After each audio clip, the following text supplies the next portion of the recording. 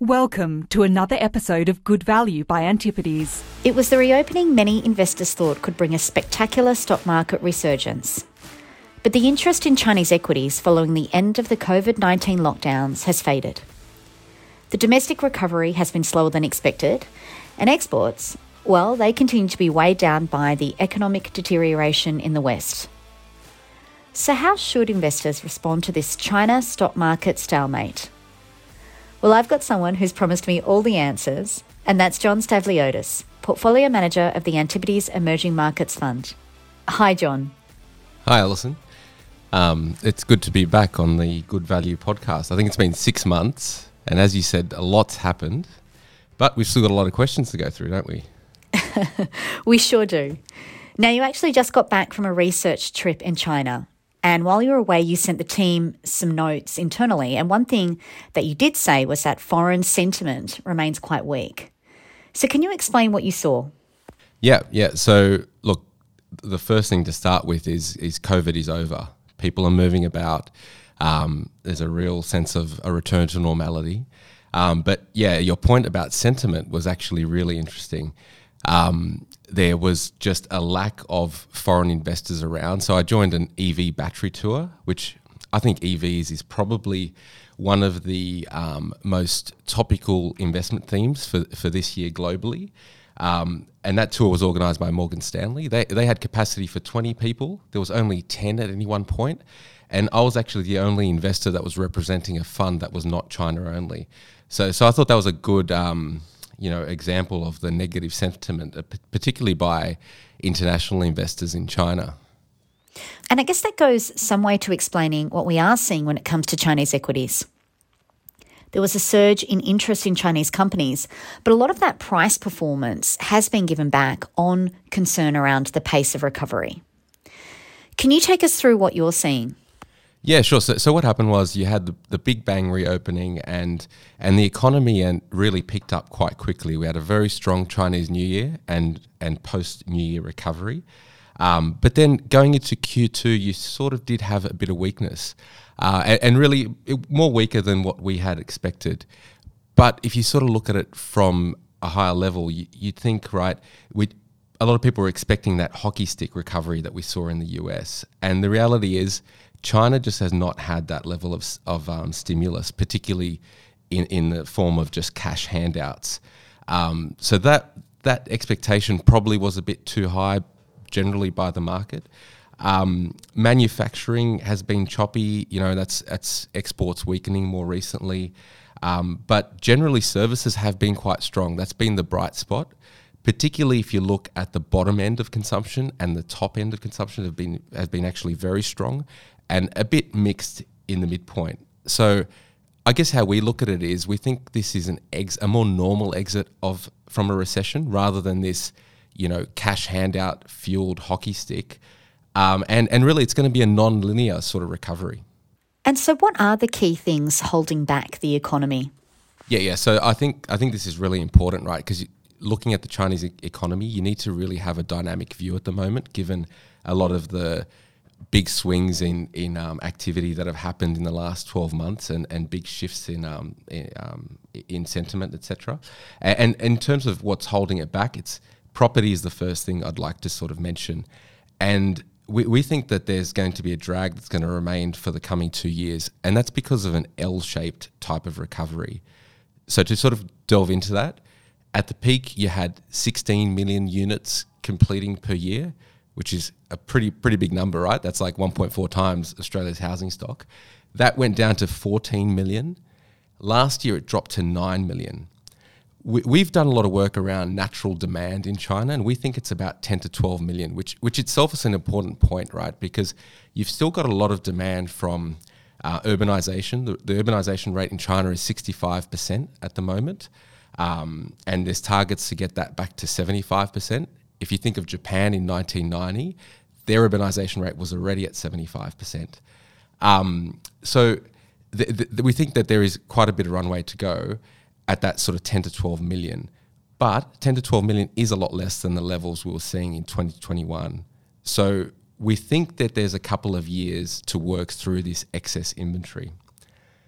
one thing that was obvious from our trip was if you go to a city where the property market is actually quite normal, as in not too much inventory, that city is actually booming. And then if you go where there's a problem, the opposite is happening. So one of the things we're doing post this trip is looking at that inventory at a city level. And like one of the first data points I can sort of share now is if you kind of look at the top 80 cities and you measure which of those have an inventory problem, which we define as inventory over one standard deviation above the 10-year average, that percentage of problem cities has reduced from 60% in November to 30% in April. That's a marked improvement, but there's more to come, right? There's more to go. So that's something that we're watching for very closely. The second point, I think, when you ask about what's causing this sort of Q2 slowdown, I think it's about the employment recovery. So one of the big numbers that people talk about is youth unemployment being circa 20%, which is very high. Some of the feedback, this was a key thing we're trying to get feedback on the ground, and it's a lot of the youth moved back home during COVID. And, you know, I can't think of a better way to put it, but they're still sponging off their parents, even though we've gone into reopening. And they're waiting to get that job, that dream job that they want. The reality is I don't think China is rich enough yet that these people can do this forever, that they will have to settle for something that is in their field, but maybe not the best job that they originally wanted. So that'll come with time. And then the other point is SMEs make up 80% of job creation. SMEs take time to recover. So this is things that we're watching to see the continued recovery in the coming months, and really to test our view constantly to ensure that we're not missing something getting worse. And do you think we will see a policy response from the central government? Yes. So if you look, China policymakers have got meaningful firepower to stimulate, right? Inflation is not a problem. The April number was 0.1%. And you know, there's a lot of reason given, you know, a view that growth is probably lower than it has been in the past will mean that there's, you know, inflation is likely to remain lower. Policies around stimulating consumption or investment could really change the picture in China. It could really, you know, bring forward this recovery that we're saying is going to be somewhat slower out of this recession. And they're increasingly being pushed into this direction, especially if the global economy continues to weaken, because that'll keep putting pressure on exports. But yeah, on the flip side, without more support, and if the data remains weak, that would be a negative. So we see a potential catalyst on this front at the Politburo meeting in July, where these sort of discussions happened. And our view is that policy will be targeted. So going back to that top 80 cities analysis, it'll be targeted to fix the problem where, you know, inventory is too high or local government debt is too high, rather than this blanket, you know, bazooka type of stimulus that we've seen in China in the past. One other thing that's worth mentioning, which gets a lot of sort of discussion, is regulation related to policy. Historically, China has used regulation to sort of modernize and develop industries, right? But they've typically done that in periods of economic strength, such that the regulation doesn't push the economy further down, I guess, into a slowdown. So we don't see this as a period where we should expect excess regulation. And this has been the message from the government over the last year. So in that sense, we think policy will remain a tailwind in the near future. So it sounds like stimulus may drive the post-COVID recovery and certainly help clear inventory in those cities that you just mentioned. But property won't be the same growth driver as it was in the past. And as you just called out, the infrastructure lever hasn't been pulled to the same extent as it once was. So how are you thinking about the longer-term growth profile of the Chinese economy? Yeah, so we estimate that property was a major drag. So, and this is really based on very back-of-the-envelope type of analysis. If you think about new starts being down 40%, and the fact that the construction impact will occur over a sort of 3-year period. So you think of a new start takes 2 to 3 years to build, hence it will take 3 years for that slow down in construction to come through into the economy. We estimate they could have shaved off about 5 percentage points off GDP growth in 2022, which is a very meaningful figure. And the drag will remain into 2023 at a lower level, and then slightly less so into 24. And at that point, we think property will no longer be a drag in the near term. Beyond that point, we think of other issues such as demographics and aging population will also, hold back growth from the prior levels of circa 8%. So we think, you should be thinking of China GDP growth in the range of 4 to 5% going forward. That is still well above many advanced economies. And, given what's being priced in Chinese equities at the moment, we think that an outcome of 4 to 5% is actually pretty positive from a re-rating perspective, based on where these stocks are currently trading. In terms of where does this growth come from, right? Well, I've just mentioned what a sensitivity to property is, but the drivers going forward, we think really around, firstly, consumption. China has got, very well reported, a very high savings rate. And as, social safety net improves in the country, you're going to see people allocate more of their incremental income towards consumption rather than savings. Infrastructure, we think, will remain a driver, potentially less so as it shifts more towards grid and renewables instead of the old sort of building roads and bridges that was the driver in the past. And as a whole, the structural view on China, as I've sort of alluded to, has deteriorated. But there are very interesting pockets of structural opportunities in China that are going to drive GDP growth and will present really interesting investment opportunities, we think. So what is an example of a structural opportunity in China?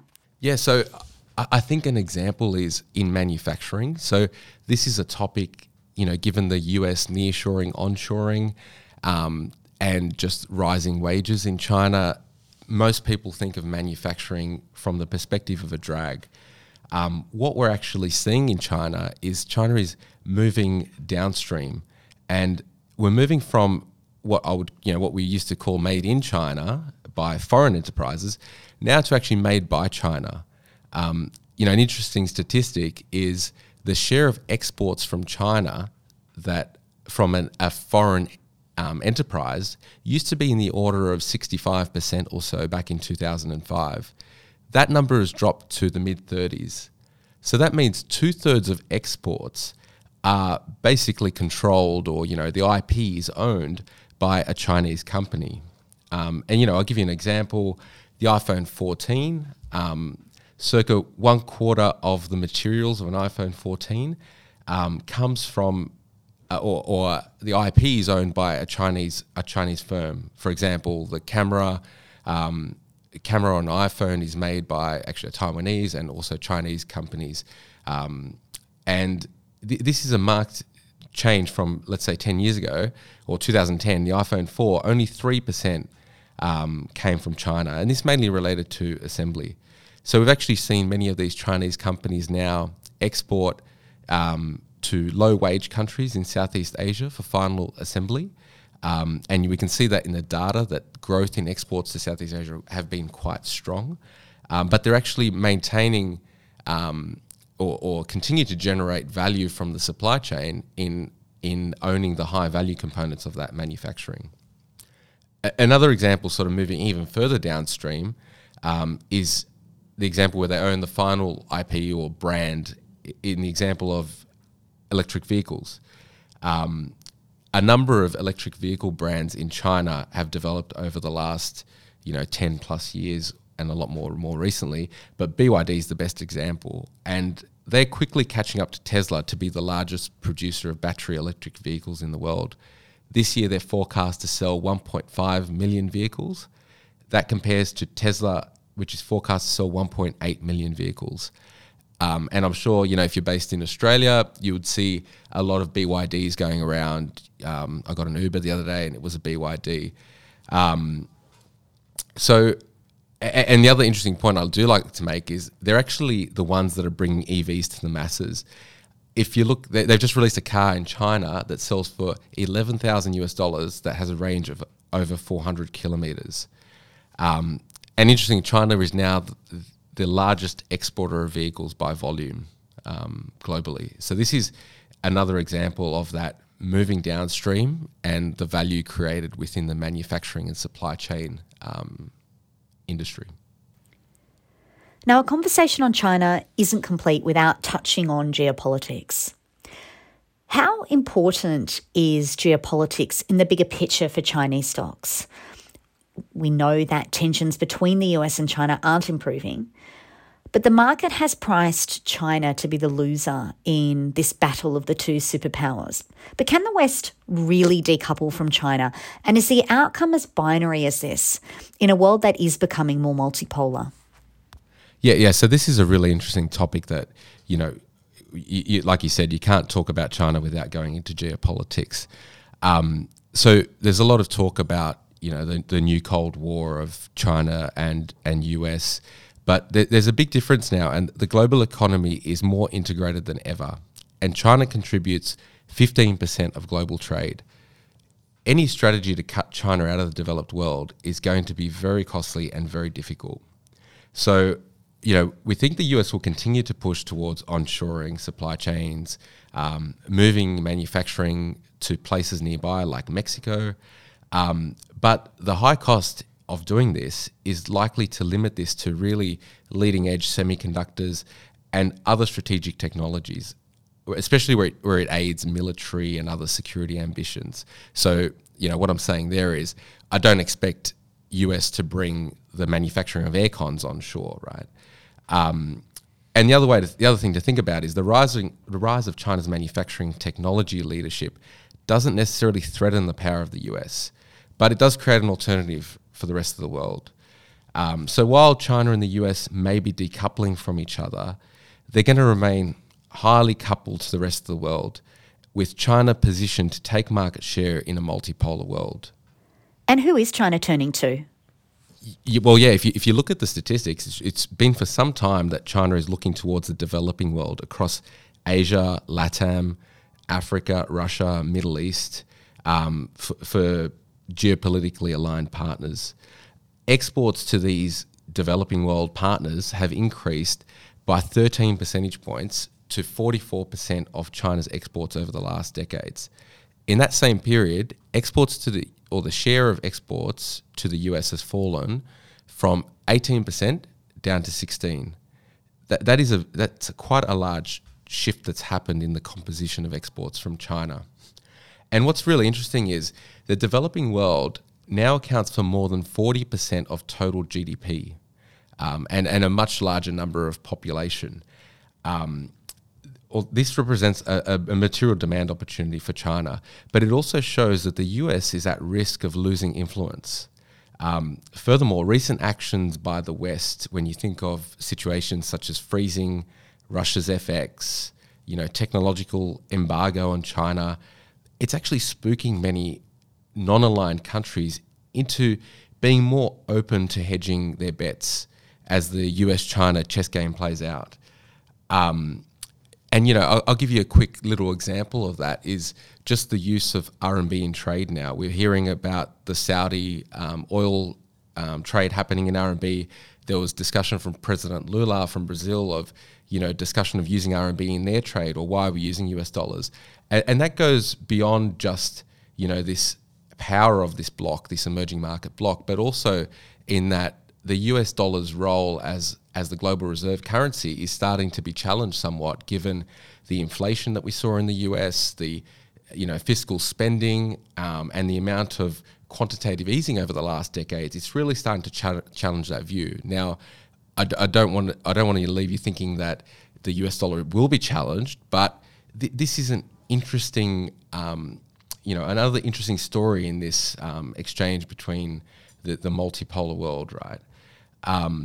So the other thing we should really consider is what's the risk to this view? Because we're taking the approach that pragmatism will prevail amongst leading world powers, which doesn't always happen. So, what we're watching is communication lines between the US and China. This is a classical case of prisoner's dilemma, in my view, and without communication, both sides are just fearing of what the other is scheming, and this can easily sort of get out of control. So that's why, examples of now China and the US starting to communicate again. There was an article that Blinken may potentially be traveling to China. G20 is coming up. These are all very important events to watch in this geopolitical relationship. Okay, let's bring it back to the investment opportunity. Chinese stocks are priced at 12 times forward earnings, which is around a 20% discount to the historical average of 15 times. Earnings in the region have been through a downgrade cycle over the last 2 years, given the weak domestic economy.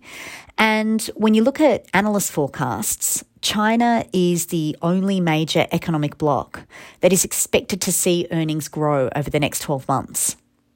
So I guess, John, the question is the multiple attractive enough to compensate for uncertainty in China? Yeah, we think it is. So if you look at Chinese equities listed offshore, they're priced at the largest implied discount to world PE since 2000. If China GDP can grow at 4 to 5%, this relative discount is just too wide. Now, if you kind of look of who's the incremental buyer to sort of drive this sort of re-rating, we sort of look at it from two frames. Firstly, looking at it from internal, the onshore investor in China. China's capital controls are unlikely to change anytime soon. And with the property market outlook not being as strong, there is a chance that we see, a shift towards a higher allocation to equities within China, which currently sit at a lower percentage of financial asset composition relative to similar countries. Cash represents over 50% of household financial assets at the moment. This will be a big driver, and we think especially for these, opportunistic structural stories where a scarcity value, as there are fewer of these sort of structural growth stories in China, should drive valuations higher, as we've seen in other markets.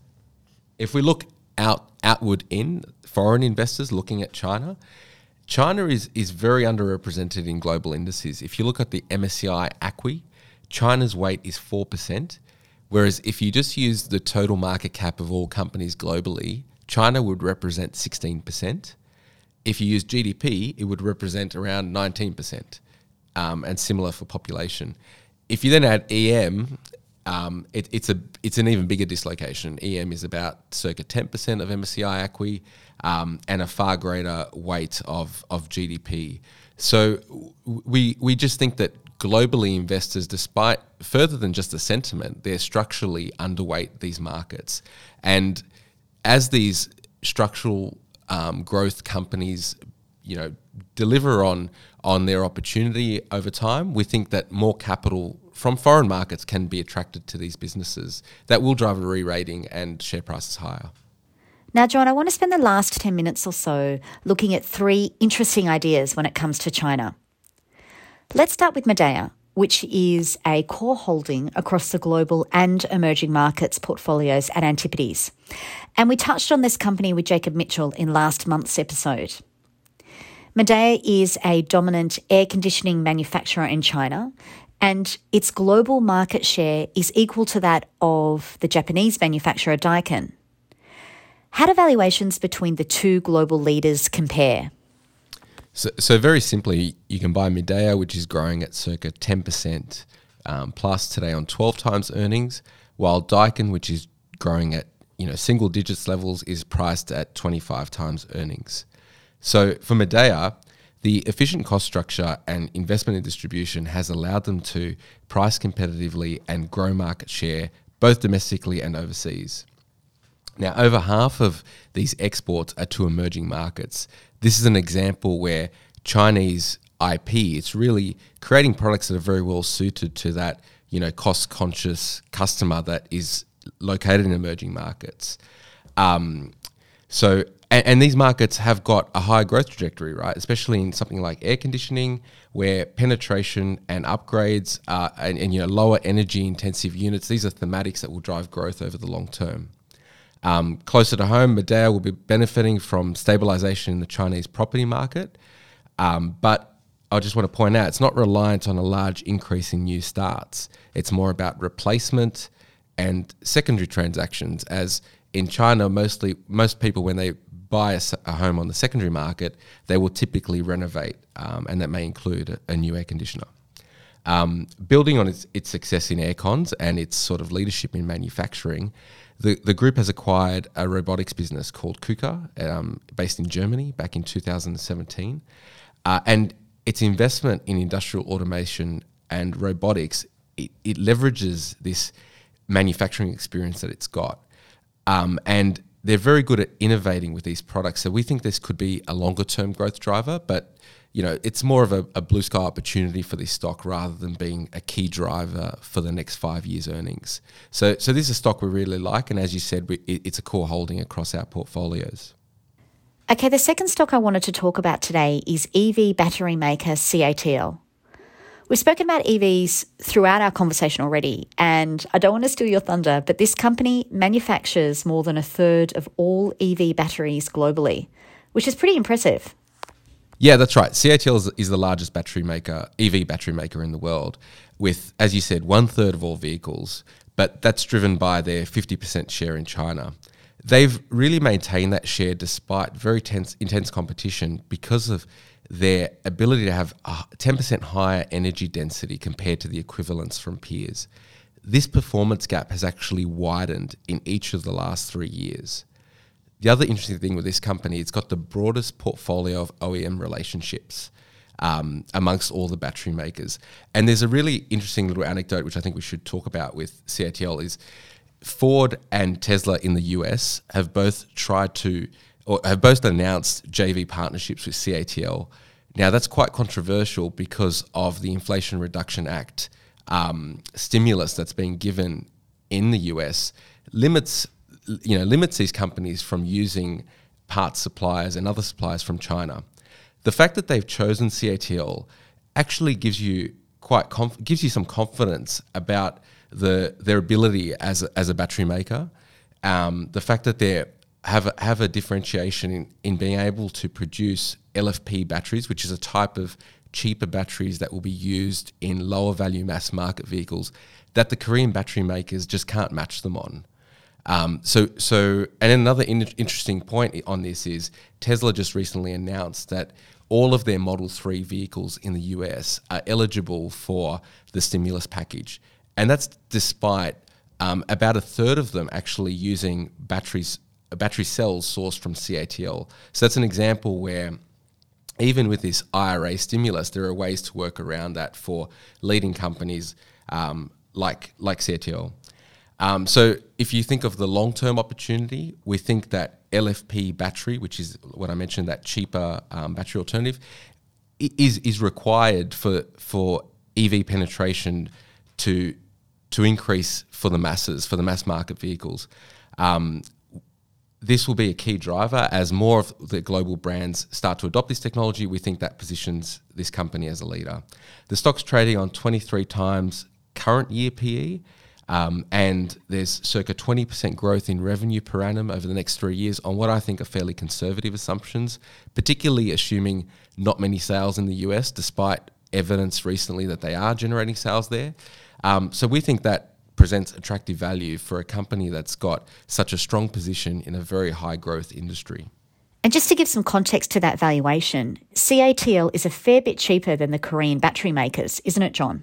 Yeah, that's right. So Korean company LG Energy, they've got a 13% share of global EV battery market, high single-digit ROCE, and it's priced at 67 times earnings. And a lot of that's because people are assuming a lot of those funds from the Inflation Reduction Act are basically going to allow this company to generate pretty high returns in the future. And for our final stock, let's change tack and discuss Galaxy Entertainment, which is the leading integrated resort operator in Macau. It's not an emerging multinational like the prior two stocks we've discussed, but it is a core holding in the portfolios. Why do you like Galaxy given the uncertainty in the economic recovery? Well, two things have happened over the COVID period which make investing in Macau a lot more interesting. Firstly, the licenses, this is a regulated industry, have been extended for 10 years. And then secondly, junket business, and these were external companies that basically helped wealthy Chinese bypass capital controls. These junkets have declined to zero and is no longer a headwind. This is a segment of the market that had been, the regulators had been trying to eliminate for a long period, and COVID helped them basically take them out of the market. So that's a major positive, a headwind removed. And Macau's an attractive opportunity because there'll be no new gaming tables approved.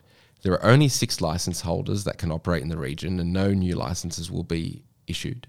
And our recent meetings show a focus on ROE, which, along with these regulatory limitations, will ensure supply remains constrained in the future.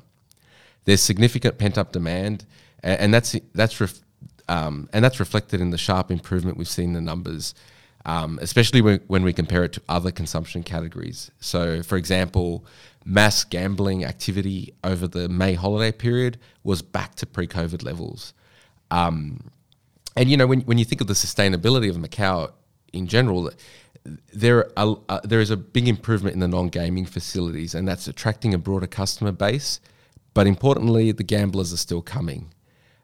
So we visited Macau on this recent trip, and I will say some of these non-gambling facilities are actually looking really interesting. So you can see how you can now make a visit to Macau, for more than just hitting the tables, I guess, to put it that way. So now with the junket operators gone, earnings margins are much higher. So we expect the company can hit pre-COVID earnings run rate by the end of this year, despite that VIP revenue effectively being eliminated or materially impaired. So we like Galaxy specifically because they have the biggest development pipeline of hotels over the next 3 years, with very little other completions coming online from other operators. And that should see Galaxy's share grow from the current 18% that they had last quarter. This stock is trading on 13 times next year EV to EBITDA, which is lower than pre-COVID, despite the structural opportunity looking better, as I mentioned, and also the growth profile being much stronger with this big, development completions in hotels coming. Thanks for joining me today, John. At the outset, we promised investors you'd give us all the answers on China, and you've certainly given us a lot to think about. If I had to pick one comment that really stuck out for me during our conversation, it was that China accounts for 16% of world GDP, but still only 4% of the global equity index, which is quite remarkable. Yeah, it's really interesting, right? Especially if you look at the total market cap as well, that there are a lot of listed securities in China, and so it's not 4% because of a lack of options, right? So there is a catalyst there for that to increase. But yeah, Alison, thank you very much for having me. It was a pleasure to talk through it, and I do hope that I answered all the questions. There's no denying there is uncertainty around the pace of economic recovery and geopolitics. But the valuation of Chinese equities accounts for these risks. And when the market is worried about something or behaving irrationally, it can present the opportunity to buy resilient businesses at very attractive valuations, including those companies we discussed today. If you've enjoyed this episode, don't forget to subscribe to this podcast so you can get an alert when the next episode goes live in a few weeks. For further information on Antipodes, head to our website antipodes.com, and you can also follow us on LinkedIn and Twitter. The content in this podcast is general information only. It is not advice of any kind and doesn't take into account your personal financial situation, objectives, or needs. You should seek professional advice before making any financial decisions. Stock commentary is illustrative only and not a recommendation to buy, hold, or sell any security.